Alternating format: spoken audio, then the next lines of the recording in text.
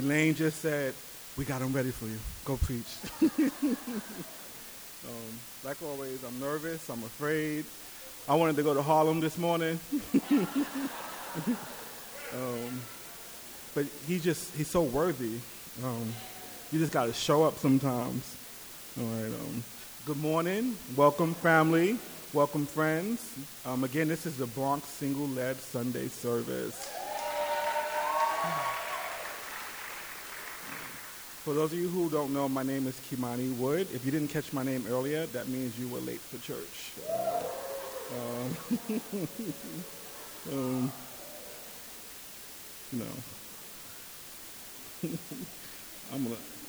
I don't mean to be a troublemaker. It just happens. I wanted just to start off by just saying thank you to the congregation, especially to the singles in my ministry. You guys have been a great support, not just to the ministry, but to me. My cornea transplant was in April. It's been successful. All right. I have one good working eye. Next year we go work on the other one. I was blind and now I can see.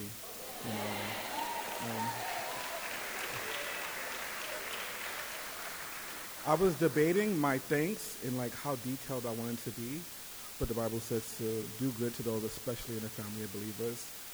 So I'm going to use this time. I just want to say thank you to Andrea Wilson, Patricia Rodriguez, Hector Alvarez, the Spencer family, my best friend Rachel, Stephanie, my roommate Christian, and Evelyn Benitez. You guys really held me down when I couldn't see and just took care of my life. I always ate. I always made it to church. My clothes was always clean. And I looked good too. I had haircuts. Evelyn was like, I gotta take you to the barber, bro. You can't be looking like that. And it really made God's love for me something tangible that I can see, but that my family can see. So I just wanted to take a moment just to say thank you to the singles.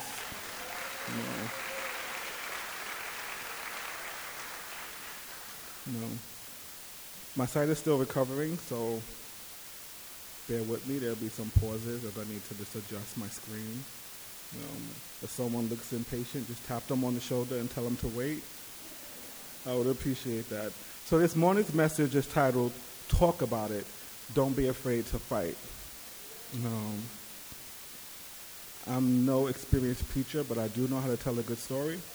So I wanted to share a story about a recent chapter in my life, and then we're going to just take a look at it and see what I learned and what I'm still learning.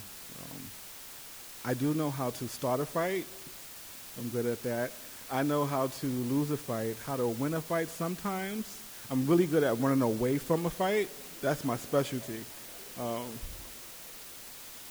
What I didn't know how to do and what I'm learning how to do this year, what I'm learning is how dangerous it is to remain silent and not to fight at all. So my story takes place it starts in August 2018. I have keratoconus, it's an eye disease, and back in August, it kind of advanced severely. I was diagnosed as legally blind. I couldn't see. Everything was a blur, and I tried my best to keep it private. Secret would be the best word. I just wanted to keep it a secret.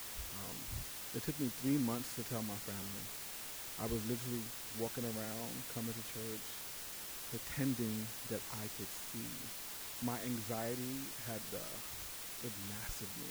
I lived in fear of what people thought and how people saw me. I just kept making up stories in my head over and over. I was convinced that the singles in my ministry and Maurice wanted me to just step down. Who wants a leader that's visually impaired, who can't even read a text message and get back to you? When I would walk into the congregation, I just felt like people were looking at me. People were talking about me. I thought people wanted to just sit me down in the front and just say, shut up. That's just how I was feeling. That's how I saw myself, because that's what was happening in my head. You know, I was in an invisible fight with invisible people who did invisible things that never even happened. Um, have you ever had like a whole fight in your head? You come out the fight and you like, you tired, you mad, and you somehow you got sweat on your forehead. And you didn't even have a fight. That just lets you know, like, the spiritual battle is so real. You fighting. But I was fighting the wrong people. I was fighting anything that moved. You know. Thank you.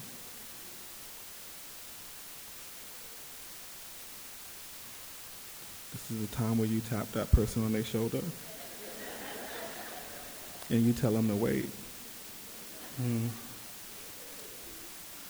I'm definitely not I think sometimes people see me, they go, oh, he looks confident. I'm just afraid of God, so I don't get to say no as much as I would like.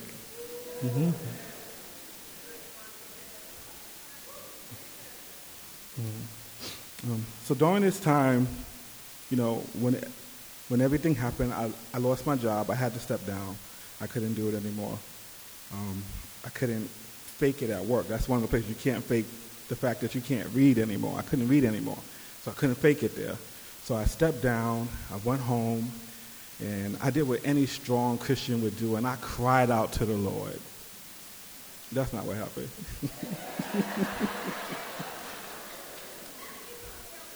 I went home, I laid down in my bed, and I woke up. I got up 3 weeks later.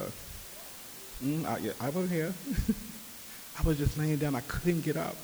I just couldn't get up. My roommate would come in the room, check my pulse, pour some food in my mouth, encourage bathing as a common American practice. He made some threats here and there. You know, the one threat that was really good was he was like, I'm going to have to call a Towalawi on you. I eventually got up. Sorry, John. But I eventually got up, but I was still pretending to be fine and okay and at peace, but I wasn't saying nothing to God. My prayers were, good morning, good night, thank you for this food, in Jesus' name, amen. That was it. Everything else looked really fine. I could bow my head in a circle, but it wasn't that I wasn't speaking to him. I literally didn't have anything to say. I was speechless, but stuff was happening here. I was just fighting the wrong battle. Again, the title of this message is Talk About It. Don't be afraid to fight. I want to share with you one of the lessons I learned. Just bear with me. We're going to be looking in Genesis chapter 4.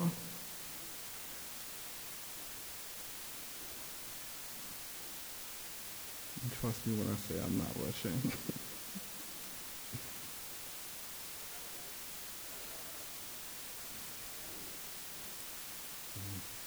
Genesis chapter 4, we're going to be reading from verses 1 to 10. I'm reading the NIV version, and I'm very happy to be reading today. Adam made love to his wife, and she became pregnant and gave birth to Cain. She said, with the help of the Lord, I have brought forth a man. Later she gave birth to his brother Abel. Now Abel kept the flock, and Cain worked the soil. In the course of time, Cain brought some of the first fruits of the soil as his offering to the Lord. And Abel also brought an offering, fat portions from some of the firstborn of his flock. The Lord looked with favor upon Abel and his offering, but on Cain and his offering he did not look with favor. So Cain was very angry, and his face was downcast. The Lord said to Cain, why are you angry? Why is your face downcast? If you do what is right, will you not be accepted? But if you do not do what is right, sin is crouching at your door. It desires to have you, but you must rule over it. Amen. I'm just so happy to read. That was my first time reading in public. Can God get another amen, please?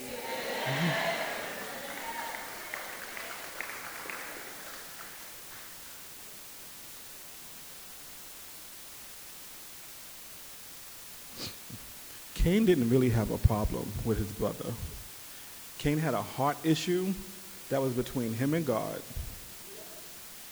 But Cain didn't want to talk about it. You know. God approached Cain and told him, your offering is lacking. He also reminded him, if you do what is right, you will be accepted. And for me, in that chapter of my life, and for some of us, sometimes there's something lacking in our offering. But God is also reminding us too that if you just do what is right, you will be accepted. What did Cain say? Nothing. But you better believe Cain had a lot of thoughts going through his head. You know, and for us, God is talking. He's reminding us, do what is right. You will be accepted. I'm not happy. That is lacking. And we have nothing to say. You know. So if someone taps us on the shoulder, I can see you Sunday. We got a lot to say. You don't really talk to me like that anyway. I gotta let you know when I'm not coming to church now. I'm sorry. Those are probably just some of the things that I hear.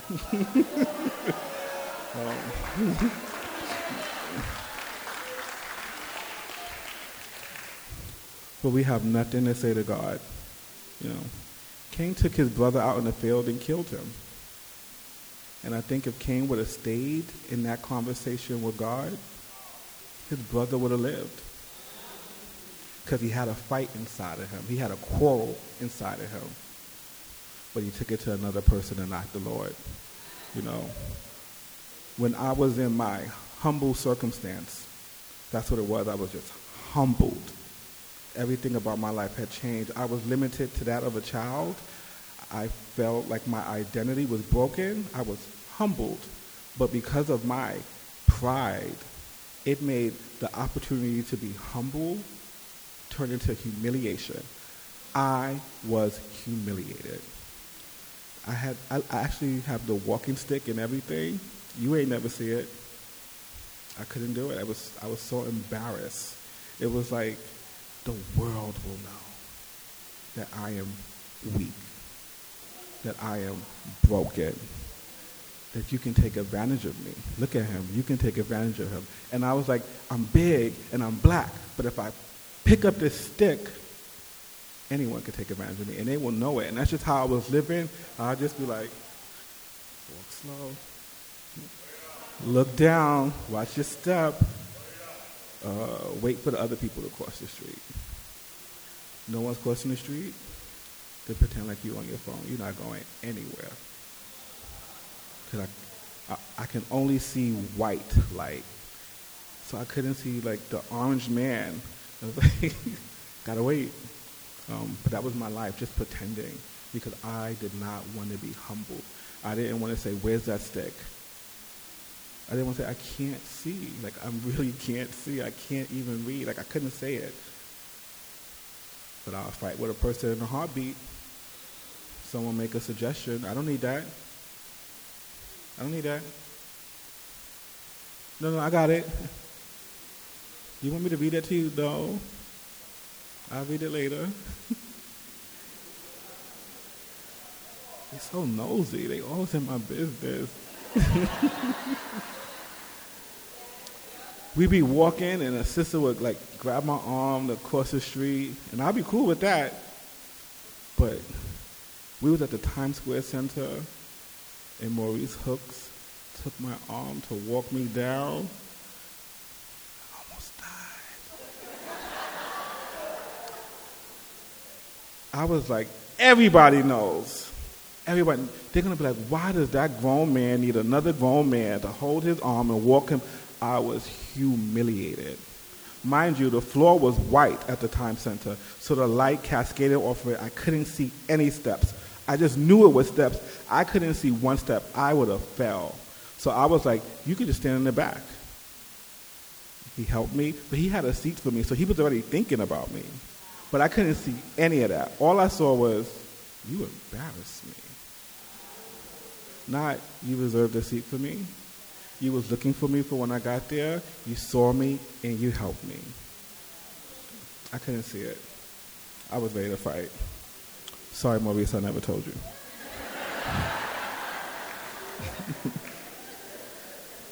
And really, that was the first thing that I was learning was how dangerous it is to be quiet. How dangerous it is not to say nothing. Because you're going to say the wrong thing to the wrong person at the wrong time. It's going to come out. You know, Marcos Mercados, he was a former evangelist here. He taught this lesson like over a decade ago, and I still remember it to this day. I carry it with me. He asked a question, when you squeeze an orange, what comes out? Why? So most people say because you squeeze it. But if the orange was us and could be self-reflective, the orange would say, because that's what's inside of me. You know, when your humble circumstance is squeezing you, whatever comes out, it's not because you're being squeezed. It's because that's what's inside of you. That's it.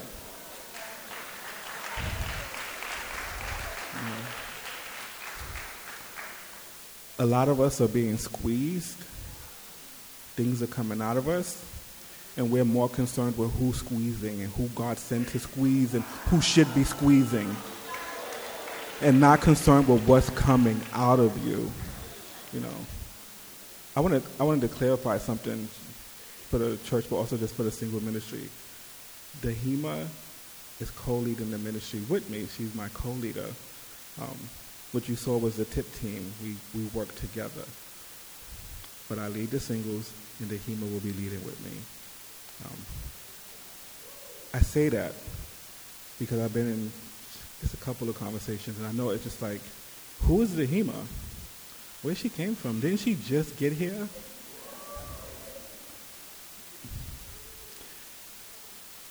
And when I hear those type of things, it lets me know you're being squeezed. But you don't know what's coming out. You know. Talk to God. Don't be afraid to fight, because you're going to come and you're going to make a mess. All right? Now, God is trying to squeeze it out so you can be purified and cleansed. But if you don't let him, it drips everywhere else. Right? Don't let it drip here in his house, because you're going to have to clean it up. All right? So,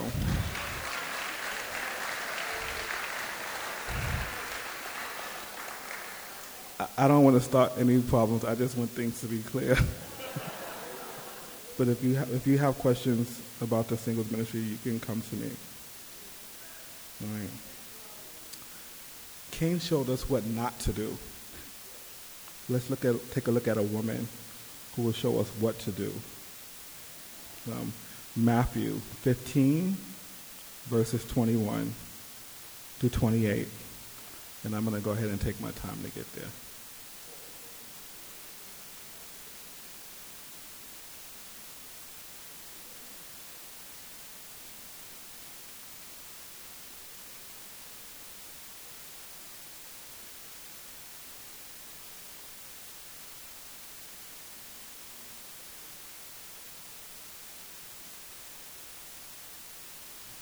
Matthew 15, verses 21.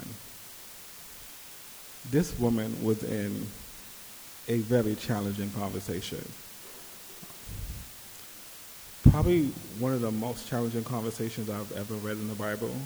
When I get to heaven, I definitely would like to sit down with her. It starts. Leaving that place, Jesus withdrew to a region of Tyre and Sidon. A Canaanite woman from the vicinity came to him, crying out, "Lord, Son of David, have mercy on me. My daughter is demon-possessed and suffering terribly." Jesus did not answer a word. So his disciples came to him and urged him, "Send her away, for she keeps crying out after us." He answered, "I was sent only to the lost sheep of Israel." The woman came and knelt before him.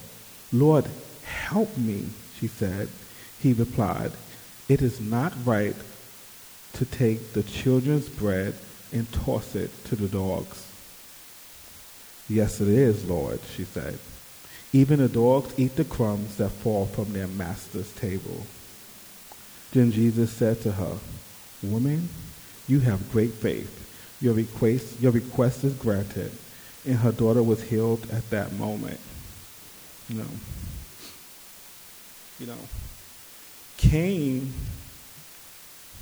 was confronted by God. He told him something's lacking. The woman sought out Jesus. She said, "Lord, have mercy on me. My daughter is sick." And Jesus said, he said nothing. And I think for most of us, that's where the whole story would have ended. I prayed, I cried out to the Lord, and he ain't say nothing, so he don't answer prayers, or he ain't answer this prayer. But she ain't stopped there. It says that she knelt down at his feet, and she said, "Lord, help me." And I envision her at this man's feet after he ignored her. He heard her. He heard her. She still said, "Lord, help me," at his feet. Right? I don't think it was because she had so much to lose, because she was already losing. It's because she had so much to gain. And she had to see it that way. Cain had a lot to gain too. But Cain just saw him losing and saw competition and his brother embarrassing him. He could have worked it out with God. God would have told him, "Cain, some of them fruits are in your house. The best you kept." He'd have had a conversation with him. They'd have been able to work it out. He'd have saw like, "Oh, can I go get them now?" Cain would have even had an opportunity, because remember, if you do what is right, will you not be accepted? God would have gave him a chance right then and there if he'd have talked about it. Cain could have went and got them good fruits, took them right off his table, and be like, "Thank you for letting me know, Lord. I wasn't thinking." But no, he had nothing to say. This woman had a lot to say. She was in a fight. She was in a tough conversation, and she didn't give up. I don't know what I would do at this point when God, he compares her to that of a dog. I think the disciples would have had to carry some of us away. Some of us would have got thrown out.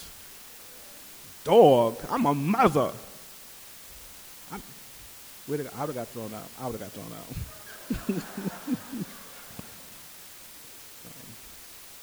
No.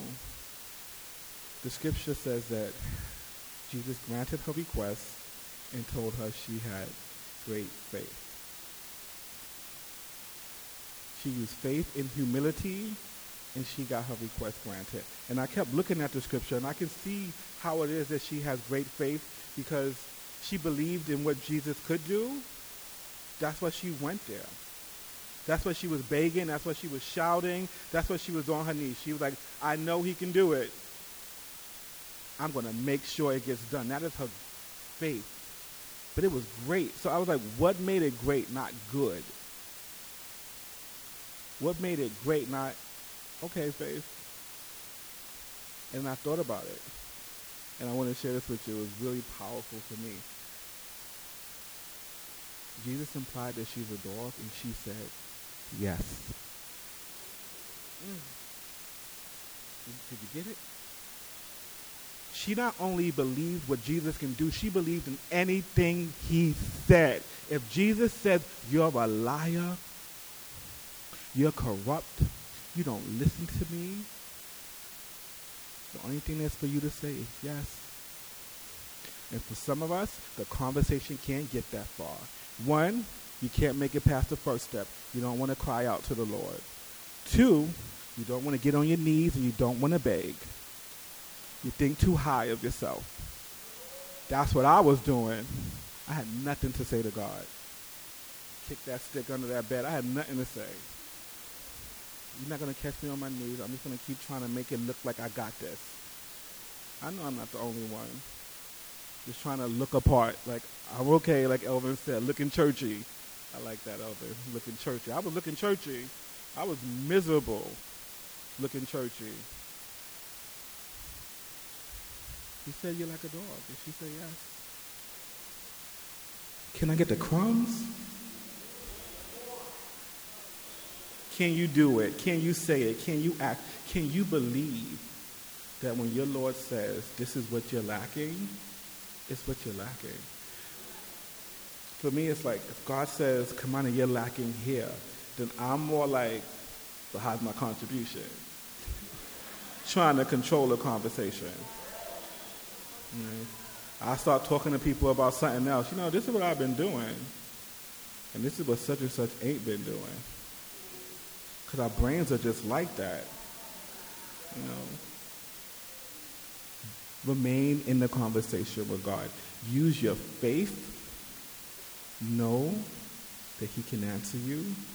Use your faith. Believe whatever it is he says. That's my second point. My third point and my last point. I want to talk about accepting God's answer.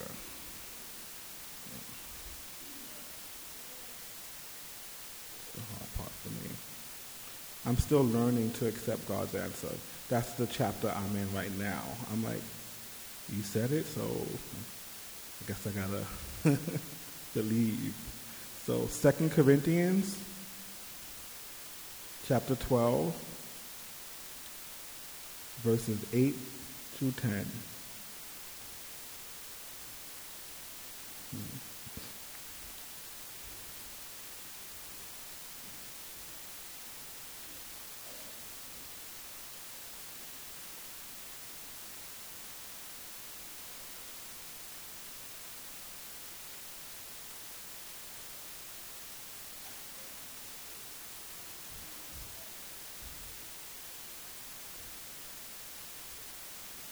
I'm getting there, I think. I made it. You know, my conversation with God went a little bit like this as he was working on me. I was trying to let him know things that he already knew. I just thought he needed to know. I was telling him, you know, this is interesting. What God asks of you doesn't change because of your condition or your circumstance. I didn't know that. I thought that I would get kind of like some pardons and some passes because I was sad and I couldn't see. And I was like, you know, I can't see, so I'm going to be sad and some things are just not going to get done and we should be cool. Well, it makes perfect sense to me. But he kept asking for the same things. And I was like, I can't serve the same way. And he was like, oh, you will serve the same way. And I kept feeling like, you're going to kill me. And he's like, I am. Got to make something new. Let's read the scripture. We're talking about accepting God's answer. 3 times I pleaded with the Lord to take it away from me, but he said, my grace is sufficient for you, for my power is made perfect in weakness. Therefore I will boast all the more gladly about my weakness, so that Christ's power may rest on me. That is why, for Christ's sake, I delight in weakness, in insult, in hardship, in persecution, and difficulties. For when I am weak, then I am strong. Like the woman of great faith, whatever he says is true. So it's true. It just didn't match what I was feeling. I was trying to tell God that I'm broken. I'm less than what I used to be. Therefore, I am no longer capable of what we have previously decided.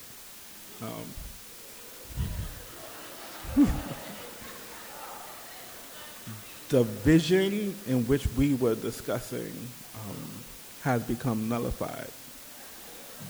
Dear Lord. I was always very polite.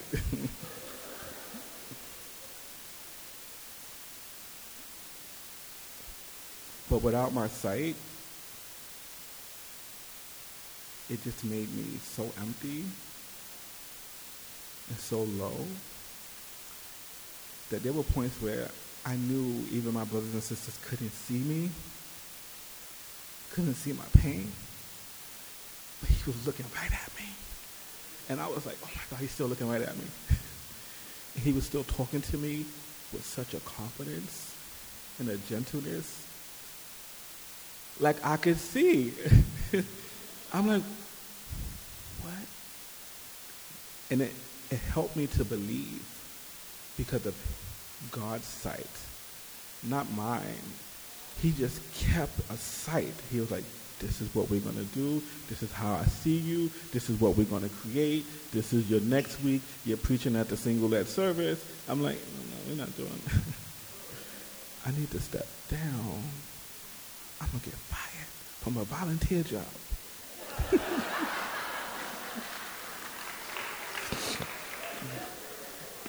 You know.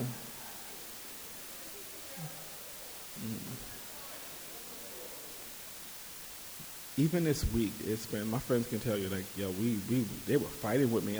And I kept telling myself, remember the lesson you're learning. Don't be silent. Talk about it. But you got to talk to God because you're going to fight these people up in here. Like, work it out with God. So I've been praying like I've never been praying before. I've been able to talk to him about secrets that I didn't even know were inside of me. Like, you ever had to go so deep, things are being revealed about you to you? Because I had no job and nowhere to go but to look out the window, me and God's been able to talk so much. I never felt that God was always watching me, and not in a scary way, like, I'm always watching you, but like, I'm actually never alone. Like, I'm just not alone. So even when I was walking and I couldn't see, when I couldn't cross that street, like, he was standing with me. Like, that person that came and I followed, that was him too. You know, every crack I made it over, that was him. You know, every time someone said, get a haircut, get a Metro card, I'm going to drive you to church this week. That was him looking. Right?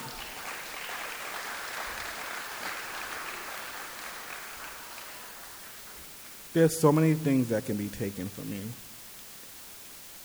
I had no idea that I could lose my eyesight. I just get up every day. I just live my life. I'm like, don't get hit by a car. If you see an argument, walk the other way. I'm fine. But when this happened, I was like, this is not for me. This is for the people, the other people. Just somebody else, not me. But I couldn't even talk to God about it then. He had to just sit me. And what he really needed to help me understand is that I had an identity issue, and it was, I built myself up on what I can do and what I had. But it wasn't what he can do, and it wasn't what he gives me. It was like, I got this, you know. I am the master's tool. You are the master's tool. Can you say that to yourself? No, you are the master's tool. When I woke up this morning, I was like, I'm not worthy. I shouldn't be preaching. I'm still struggling through this very lesson that I'm trying to teach and preach. I'm working it out myself. You're going to stand before God's people and preach it to them? You still fighting to live it. And I just kept thinking, but I am the master's tool. I am a master. I do what I'm told. And it hurts, don't it? Elvin said it earlier that when he touched that door, he felt that knife go in and it twist.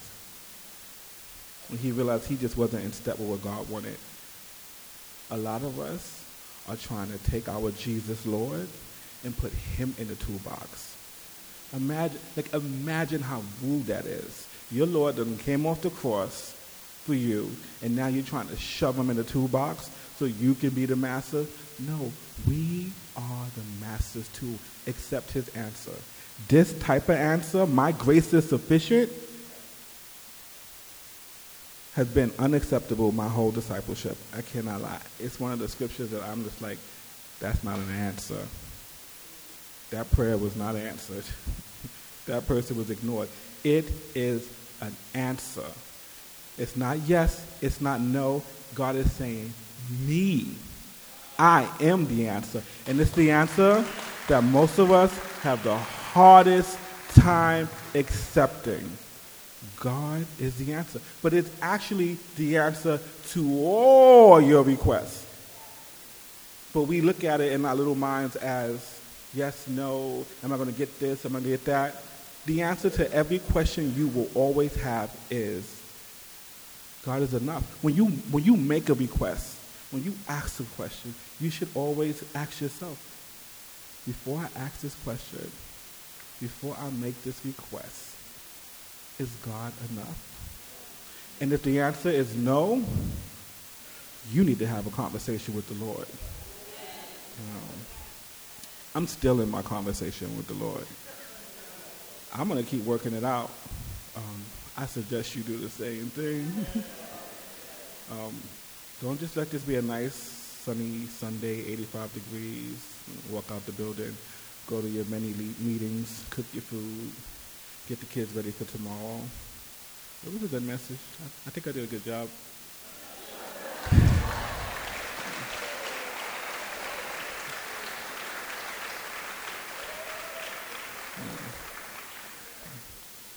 The things that Gio shared, the things that Elvin shared, the singers inspired us and got us ready, got our hearts soft.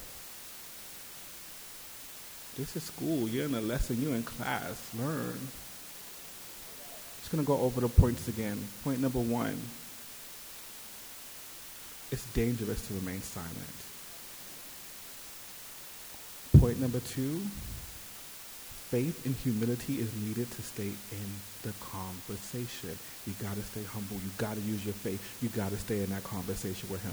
It's going to hurt. And the last point, accept God's answer. When you are weak, he is strong. So be strong.